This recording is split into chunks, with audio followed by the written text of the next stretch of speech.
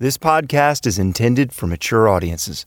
Listener discretion is advised.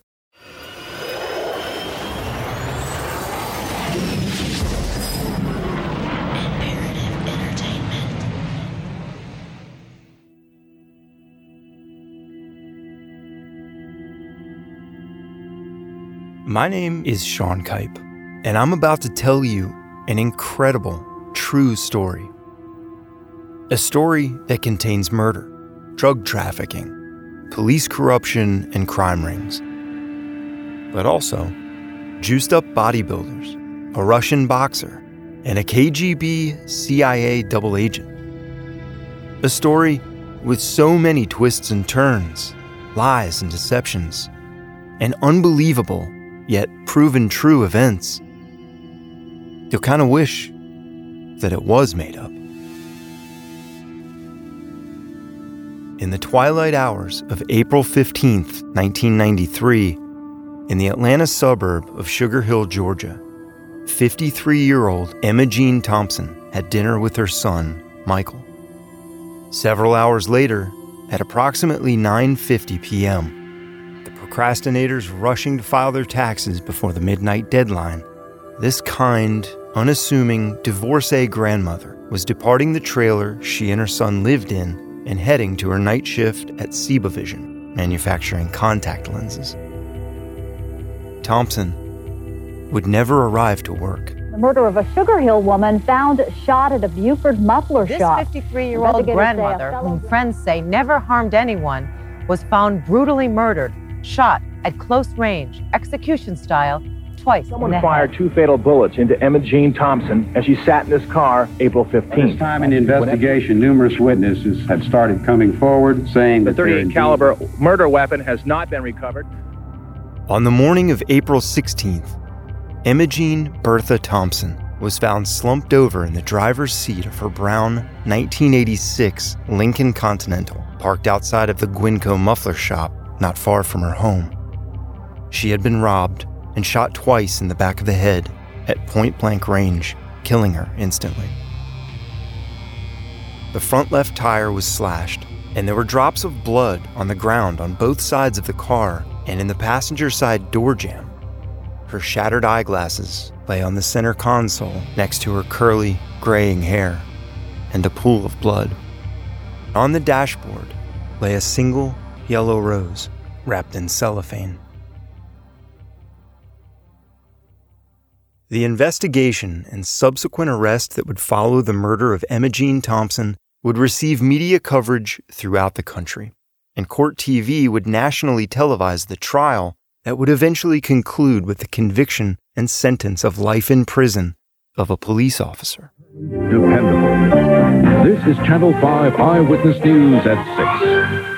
Baffled for a week by the murder of an elderly woman, Gwinnett police now say the killer was one of their own. Gwinnett County Police have made an arrest in the murder of a Sugar Hill woman found shot at a Buford muffler shop. Investigators say a fellow Gwinnett County police officer is responsible for the murder and robbery of Emma Jean Thompson. 32-year-old Mike Chappell is now being held without bond in the Gwinnett County Jail. He was also involved in 3 internal affairs investigations, all in which his good name was cleared. A name no one really associated with murder until now. The evidence presented at trial showed that 32-year-old Gwinnett County police officer Michael Harold Chappell had robbed Emma Jean Thompson of nearly $7,000 in cash after firing 2 fatal rounds from a .38 caliber pistol into the back of her skull. The victim's blood was on the raincoat Chappell was wearing. The victim's blood was in Chappell's patrol car. Numerous eyewitnesses described seeing a police officer at the scene of the murder, located off a busy street. And one eyewitness positively ID'd that officer as Michael Chappell. But Chappell has vehemently maintained his innocence for 29 years, and a growing number of people have banded together to support him, tirelessly fighting for his release and exoneration as new information has emerged. But how can anyone looking at the mountain of evidence stacked against Chappell truly believe that he's anything other than guilty? I have looked at all of that evidence 20,000 some odd pages of documentation, and I have seen for myself that the case against Michael Chappell is manufactured. I never, ever believed that he was even closely, remotely capable of any such act. There was no way. No way. You realize that a lot of the information that you believed all those years is simply not true. I've done the homework, I've done the research, I've seen the evidence. I know that Michael Chappell is not guilty. I can absolutely prove that Michael Chappell did not kill Imogene Thompson.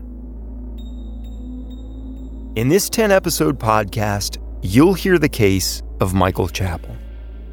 A case that some say is the very definition of injustice in our legal system. That is, if it can be proved that an innocent man has spent the past 29 years locked away for a crime he did not commit. I'll not try to convince you of this man's innocence or of his guilt. I'll simply lay out the evidence presented to me that has been independently collected by numerous people throughout the past 29 years and let you make up your own mind. You must decide for yourself, innocent or guilty. I'll review photo and video evidence, hundreds of documents, trial transcripts, and key witness testimony, in addition to the interviews I'll conduct. And you'll hear from those who believe that they have the evidence that proves that this man is innocent of the crime he was convicted for and has spent the past 29 years thinking about. The question is, after hearing all of this, what will you believe?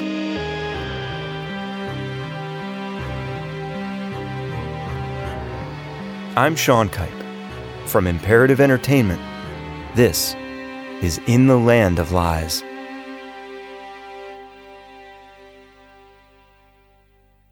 My name is Henry Ball. I come from the state of Louisiana. You can look around my office here and see that I'm a big LSU fan. I'm a father. I have a 7-year-old. I've been married for 25 years. I'm just an ordinary guy, to be honest with you. Henry Ball is the 52-year-old vice president of a bustling home renovation company located in Stockbridge, Georgia, just southeast of Atlanta. We renovate predominantly apartment communities, multifamily. I first became aware of Henry when he emailed me sometime in the summer of 2021. He reached out repeatedly, one could say incessantly, not to sell me on new countertops or bathroom flooring, but instead urging me to look into the case of a man I'd never heard of, Michael Chappell. Claiming that he was falsely imprisoned for a murder Henry could prove he did not commit. Michael Chappell did not kill Imogene Thompson. He's innocent of this crime. I'm going to try not to be dispassionate either way. I'm going to just try to tell you, that these are the facts. Henry has become the biggest advocate for Michael Chappell's innocence in the past few years, even recently writing a book titled Michael Chappell. He's spent abundant amounts of his own time and money to investigate and lay out what he says is evidence that not only proves Chappell is innocent of killing Imogene Thompson, but that he was framed for the murder by none other than fellow officers at the Gwinnett County Police Department and former Gwinnett County District Attorney Danny Porter. My first thought after hearing this, it's a very, very bold claim to make. Danny Porter, he's not going to be a fan. He's not going to be a fan of this podcast. He's not a fan of my book, but he's got questions to answer that he can't answer legally and publicly. It's way past time for him to be forced to answer them. I've looked into a lot of wrongful convictions now, and I've kind of gotten educated on wrongful convictions, and I really do believe this is the holy grail of wrongful convictions. Henry is an intelligent, successful man who, for whatever reason, feels Chappell is innocent. And I've come into this story wondering the same thing you might be now. Why are Henry Ball and others like him so adamant that Michael Chappell is innocent, when everything presented at his trial points to a guilty man who deserves to be in prison for the rest of his life? Something intrigued me about Henry's persistence, his willingness to put everything he has, his time, his money, his reputation, on the line for a man he barely knows.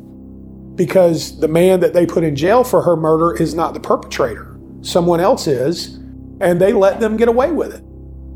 Because at the end of the day, this woman lost her life, over, a few $1,000s. It's horrible. And, that doesn't change the tragedy that also befell the Chappell family. And so I want to be respectful to both of them. Henry isn't alone in his views. The Facebook group he recently started, called Michael Chappell is Innocent, already has hundreds of dedicated, vocal members.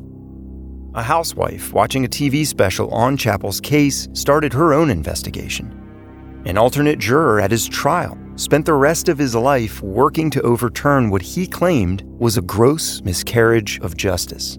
And there were more through the years. Each person finding pieces of information and evidence that might lend credibility to Chappell's claims of innocence. That documentation now sits locked in a storage facility of Henry's for safekeeping. Police reports, witness statements, crime scene photographs and analysis, trial transcripts and testimonies. They all could provide the facts needed to prove Michael Chappell is innocent. And what if he is? So I told Henry, if he's so confident that Chappell is innocent, and he says he can prove it, then do it. Prove it.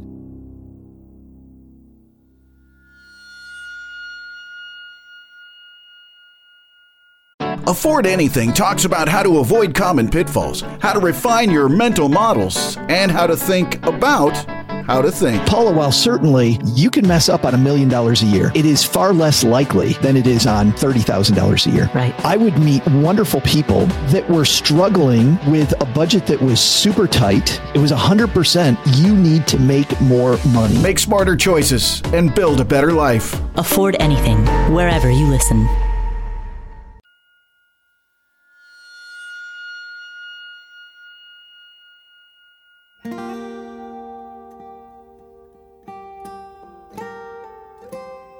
So Michael Chappell entered my life at some point when I was in my early 20s, I think. I may have met him like when I was 14 or 15 years old when I came on a family trip to the Atlanta area.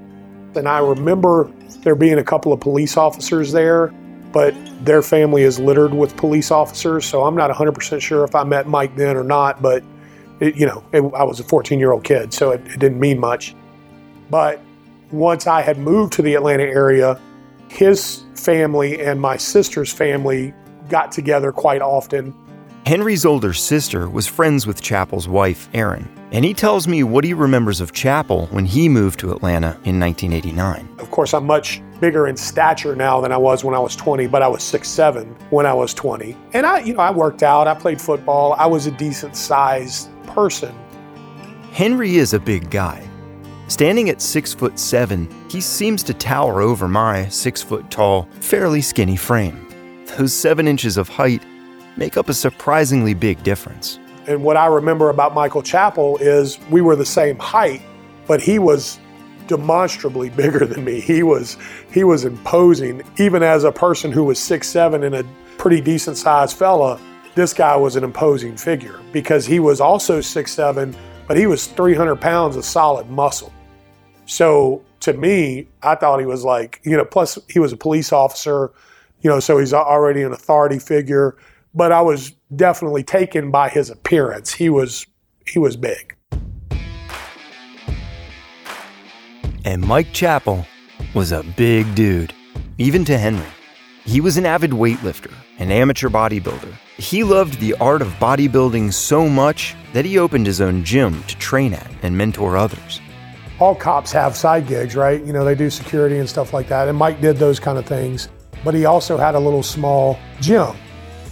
It was kind of a hole in the wall. It was the bottom of this building he leased out and had, some equipment that he had bought in a fire sale. But it was a good little gym. We go in today and there are these big, meccas of, high technology. His was just, good workout equipment and good knowledge. And I think he really excelled at mentoring people and helping people work out.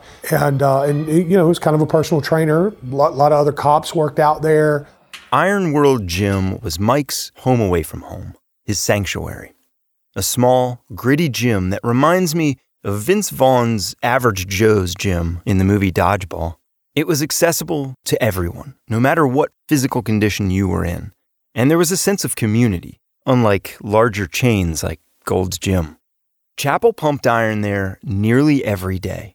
His love of weightlifting and training, and his unusually large size, are important. Chappell was 6'7" and nearly 300 pounds of solid, lean muscle. For reference, that's just shy of the size of Hulk Hogan in his mid-80s prime, minus the bleached hair and spray tan. Again, I've described him, and you can only describe him so many times, but at the time, one of his other side gigs is he did security for the head coach of the Jerry Glanville, the head coach of the Atlanta Falcons.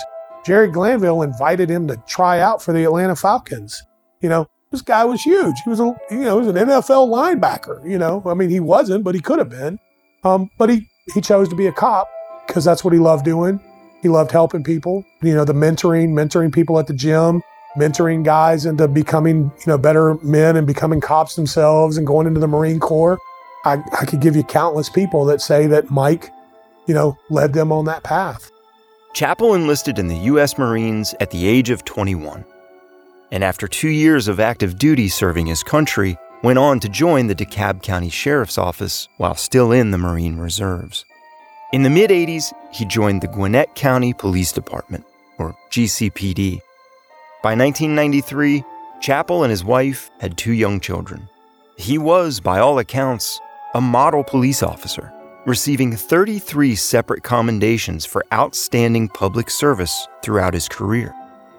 So how and why did this man, who seems to have done nothing but serve and mentor others his entire professional career, come to be a killer?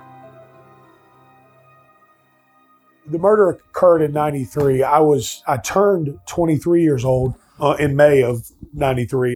I wasn't somebody that spent a lot of time trying to be associates with or friends with Michael Chappell and the people that I knew in his family, but I knew them. And so when this happened, I heard his name on the news and, I would pay attention. And this was one of the biggest stories happening at the time. And this was one of the biggest local news stories of the time when it broke, that a uniformed police officer had killed an innocent woman after robbing her while on duty. If you ask people in the area today about this case or the trial, though they may have some of the facts wrong, they still remember that a cop was found guilty of cold-blooded murder. Like everybody else, I was shocked. This woman was found dead in her car. She'd been shot twice in the head. They came to find out fairly quickly that Mike had been investigating, and they said secretly investigating a burglary that occurred at her house. So when all of this news hit the airwaves, it was shocking, and it led me ultimately to believe that, perhaps Mike had done this. In order for us to really understand why Henry Ball and others claim that Michael Chappell was framed for the murder of Emma Jean Thompson, we need to understand what happened from the days leading up to and including the night the murder occurred, all the way through the trial. Chappell enters this story just 2 weeks prior to Emma Jean Thompson being found shot to death in her vehicle in front of a local muffler shop. It all started with a 911 call from Thompson to Gwinnett County Police to report a burglary at her home. This is the only time you'll hear Emma Jean Thompson's voice in this series. Gwinnett 911. Hold on. Yes. Do you need police, ma'am? Yes. What's the problem? I have had some money taken from my home. What's your name? Emma Jean Thompson. Okay, Miss Thompson, we'll get someone over there. So on April 3rd, 1993, Emma Jean Thompson called the police. They actually held the call through shift change because the call came in prior on the day shift, but it was about 30 minutes before shift change. So they actually held the call and assigned it to Michael Chappell.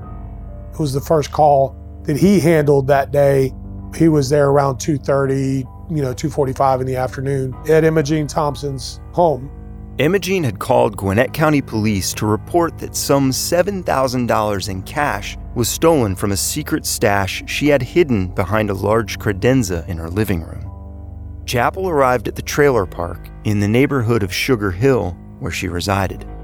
Michael Thompson, her son, was actually there when Michael Chappell showed up, and she showed Michael Chappell a cut screen on her back door. She said, well, I think somebody came in here, said I had an envelope that had $14,000 taped to the back of a dresser that was sitting in her living room. You had to pull the drawer out, and it was kind of taped to the back of the dresser. So, nobody who didn't know where it was wouldn't have just immediately found it. Michael Chappell thought that it was very odd that A, only half of the money was stolen, and B, the rest of the house hadn't been overturned as it would have been in a burglary where somebody found a hidden stash of money. So he told her that he believed that somebody in the house, which was only her and Michael Thompson, was the perpetrator, and he began to question Michael Thompson in front of her. Chappell's attention immediately turned to Imogene's son, Michael Thompson. He'd been in trouble with the law before and was known to have been associated with a small group that were involved in drug dealing and robberies, which Henry dubbed the Sugar Hill Gang. At that time, he was 25 years old. He just kind of seemed like a ne'er-do-well. He had been in and out of jail. He had a daughter that he was behind like $4,000 or $5,000 in child support. I believe he had already been to jail for that. But he had also recently been put on notice just prior to the initial burglary at his mother's house that he was in danger of going to jail again for non-payment of child support. He was implicated by one of his close associates in, potentially other burglaries, safe cracking. He was a known drug addict. He was known to Gwinnett County Police Department as a druggie. So, I didn't see a whole lot that led me to believe that this guy was an upstanding citizen. Chappell started questioning him about the missing money, the most glaring fact being that there was $14,000 in cash that Imogene had received from an insurance policy, and only half of it was taken, as if the supposed intruder didn't want to totally screw the victim over. Without any, damage occurring anywhere, they didn't tear the place up. They just went right to the stash and stole half of the cash.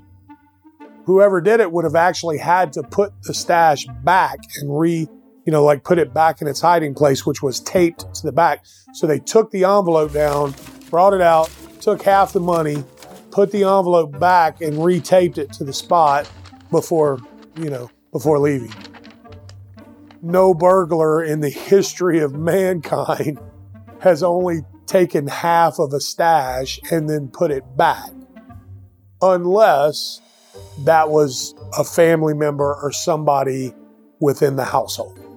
So Michael Chappell was convinced right away that Michael Thompson was the perpetrator, and he said that. And Imogene Thompson refused to press charges against her son. Imogene admitted to Chappell that she knew her son had stolen money from the same stash previously, but it was only a couple $100 then. He wouldn't lie to her about this. There was nothing more for Chappell to do, since Imogene refused to press charges against her son, so he called it into the station on his radio that no report was requested, and after giving Imogene his business card, he left. Now, Mike had given her a card which had the number to his gym, which he told her that he would be at his gym up until about 2 o'clock every day. So if she needed to reach him during the day, and he gave this to everybody, not just her. And then on the front side, it had the precinct number, which he told her that he went on shift at 2:30 to 10:30. At the request of Sergeant D.E. Stone, Chappell began to fill out a report on the incident, but would receive another call before finishing. No big deal. He'd get to it later. This wasn't necessarily out of the ordinary for a non-emergency call. He placed the unfinished report in his briefcase.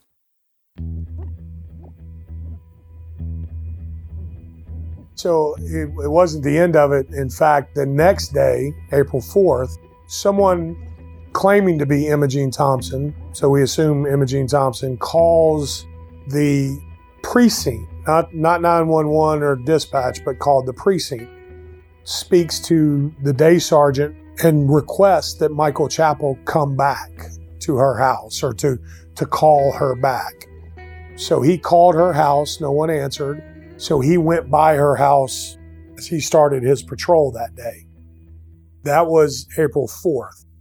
Once Chappell arrived at Imogene's home, she approached him with an unusual request regarding her son Michael. Chappell had previously helped a friend of Imogene's who had been in a similar situation. That woman's daughter had stolen some of her jewelry and pawned it for drug money. Chappell scared the girl by saying he had found some of the jewelry and it was being tested for fingerprints at the crime lab, which scared the young girl enough to come clean with her mother. Instead of taking her daughter to jail, Mike helped get her daughter into rehab. And so she wanted Mike to help her in the same way to recover her money with her son, and she didn't want her son to go to jail. And he basically said, the only thing I could do is try to scare your son. I can show up at his work, tell him that I've found some bills that's got his fingerprints on it, and once it comes back from the crime lab, I'm going to arrest him and his friends if he doesn't fess up and, help recover your money. It's called running the boo. Imogene Thompson thought it was a brilliant plan, asked Mike to engage in that plan, and he left. Running the boo was a tactic used to scare someone into confessing or cooperating by making them think that police had more information or evidence on a suspect than they actually did. 2 days later, he showed up at Michael Thompson's work at the subway and said, I found a couple of bills in a wrapper, I'm sure it's got your fingerprints on it. It's, been sent to the crime lab. When it comes back and, positive for your fingerprints, you and all your little friends are going to jail unless you help me recover your mom's money. Michael Thompson maintained his innocence, and there wasn't really anything Michael Chappell could do. And that was the last contact from what GCPD was able to find and from what anybody is able to show occurred. That was the last contact he had with either one of them. And that would have been on April 7th, 8 days prior to the murder. Chappell was skeptical. Mike knew he was guilty, but he just, he didn't really have anything to prove it.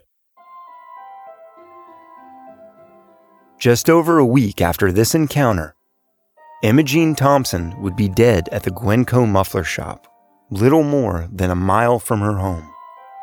The trial would show that Chappell, in an effort to steal the remaining $7,000 of Imogene's cash, was stalking her, learning her movements, and had arranged a meeting with her on the night of April 15th under the guise of comparing serial numbers with $100 bills he had found with those of the remaining money she had. He allegedly, told her to bring her cash and meet him that night. One of her friends said that she talked to Imogene 6 or 8 times a day, including the day of the murder, and they expected her to have this clandestine meeting with Mike Chappell. They then claimed that Chappell's whereabouts were unknown up until he got a dispatch call around the time of the murder, and then he went back on duty, if you will. Why would Chappell request to meet Imogene in the parking lot of a muffler shop at nearly 10 p.m. to compare serial numbers on the cash instead of, say, at the police station? Well, the only reason could be for the robbery. That's why it was such damaging information.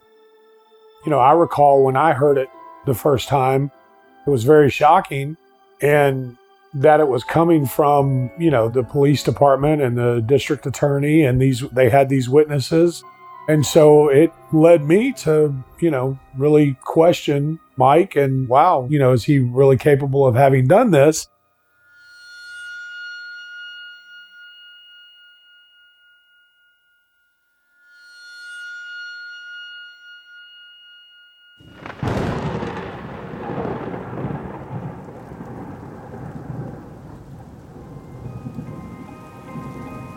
Witnesses saw a police officer who they allege is Michael Chappell at Gwenco Muffler Shop as early as 8:45 on the night of the murder, and they believe the murder occurred between 9:45 and 10 o'clock, so at least an hour before the murder. Michael was laying in wait. The police car was seen behind the victim's car right at 10 o'clock. Witnesses saw an officer walking up to the victim's car with a flashlight in his hand. And then those same witnesses say that as they passed the crime scene, the officer went back, got in his car, and followed them, caught up to them, rode alongside them so that one of them was able to identify Michael Chappell, and then he turned and went in the opposite direction. Nearby residents reported hearing two distinctive gunshots ring out around 10 p.m. that night. The hulking Chappell, wearing a bright yellow police-issued size 3X rain jacket and cap, was easily visible through the pouring rain. It apparently happened fast. There was a cigarette in her ashtray, burned all the way down, looked like it had been lit, possibly one drag taken off of it, set in the ashtray, and burned all the way down because Imogene was shot in the back of the head. The purse that was believed to be with her in the vehicle was gone, so they believe that Mike reached in, shot her in the head, grabbed her bloody purse, threw it in his car, and sped off down Peachtree Industrial, caught up to the guys that had just passed Gwenco Muffler Shop, where one of them was able to, positively identify him. And then he turned and went in the other direction. While all this was unfolding, Chappell was still on duty. He had received a dispatch call at 9:56 p.m., which sent him to Arden Road, which was kind of across town. It was like a domestic. There had been some kids that had gotten in a fight earlier in the day, so it wasn't like an emergency call. He talked to the lady, and she reported that he was courteous and nice, and said that he would send somebody by to follow up the next day. And then he went to the precinct for end of watch at 10:30. Chappell went back to the precinct and logged out for the day at 10:30 p.m. There are records to prove that. Gwinnett County Police soon became aware that Chappell had contact with the victim shortly before the murder took place, and the wheels were set in motion. They begin to investigate Chappell and find out that not only did he have contact with the victim, but according to friends and neighbors of Imogene Thompson, he had supposedly stalked her. One neighbor even took a photograph of Chappell's car in Thompson's driveway as proof.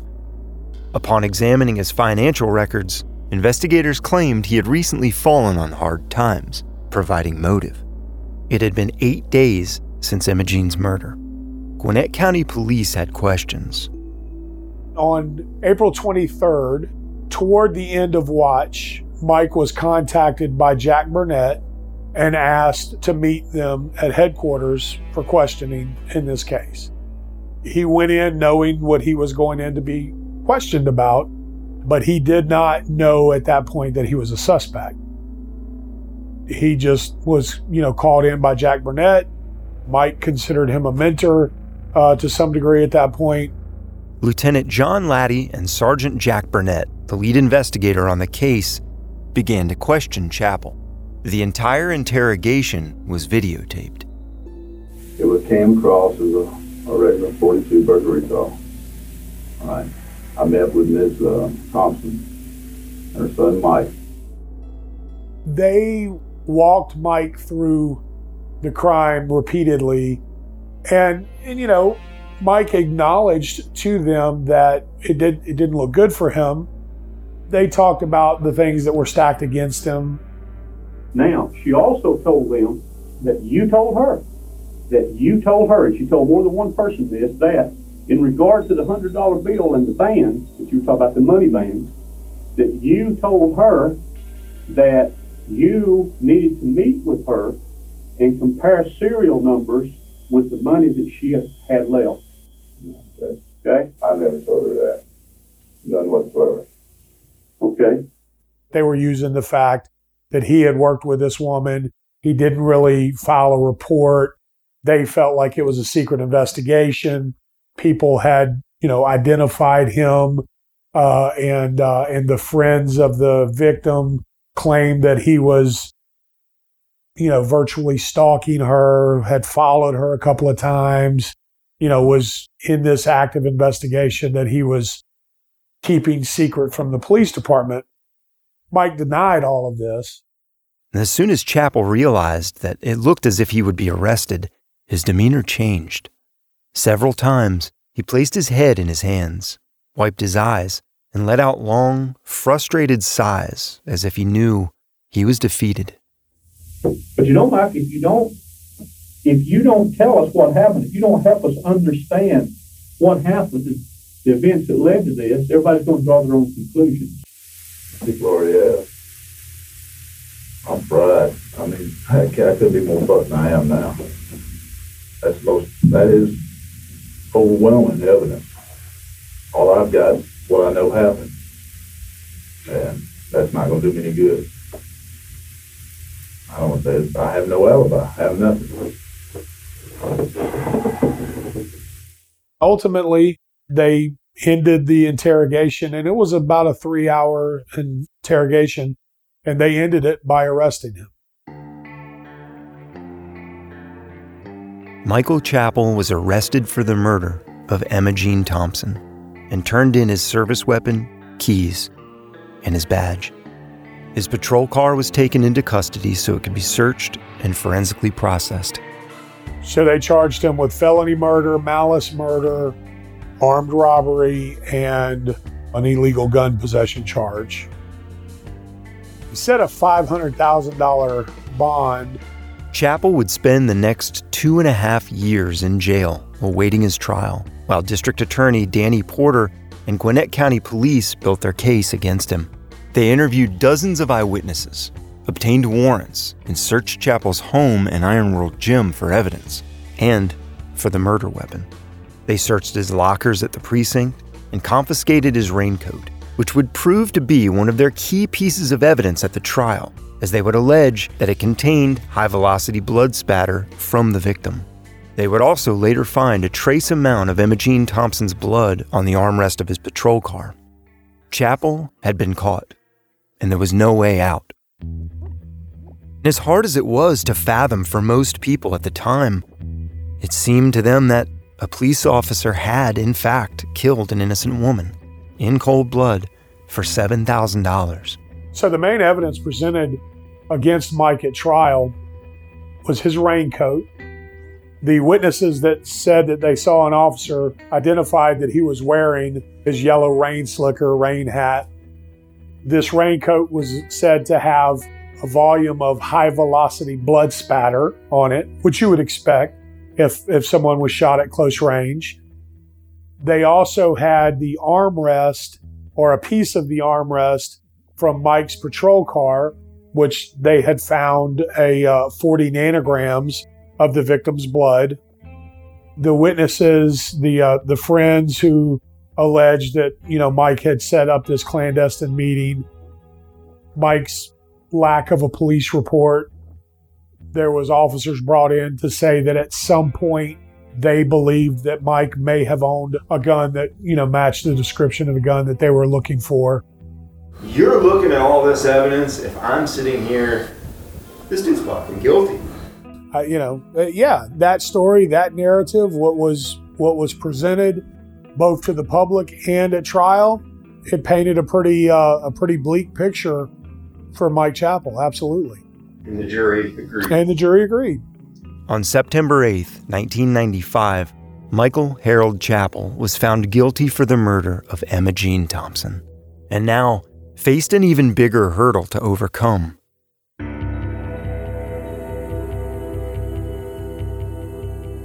It was a death penalty case. It was a capital case. Ultimately, the jury decided they wouldn't have him executed. He was sentenced to 2 life sentences plus 5 years for the weapons charge. Michael Chappell would now likely spend the rest of his life in prison. And that's where he's been for the past 29 years. But that's not necessarily the end of his story. Since I stood in open court and said, no, I didn't do it, and then was found guilty, so that therefore makes me a convicted liar. So I told everybody up to, including everybody today, don't believe anything I say. My jury of my peers says I'm a convicted liar.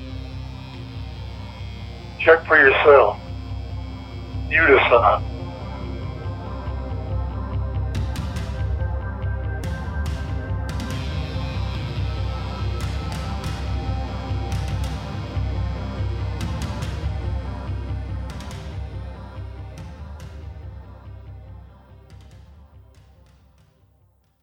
In the Land of Lies is a production of Imperative Entertainment. It was written and reported by me, Sean Kipe, and I wrote and performed the original music score.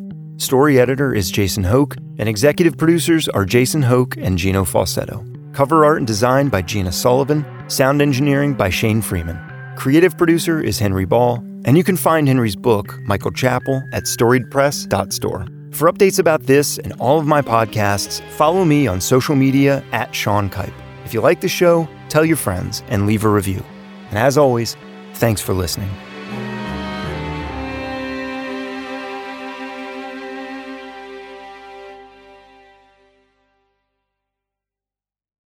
The Bigger Pockets portfolio of podcasts are worthy of your investment. We're having a real conversation as real estate investors. New episodes available every day. It's important to buy where it makes money and not necessarily where you want to travel to. Bigger Pockets, On the Market, Rookie Real Estate, or Money Podcast. The purpose of flipping is to create more cash so then you can reinvest into other types of properties. The Bigger Pockets Podcast on YouTube or wherever you listen.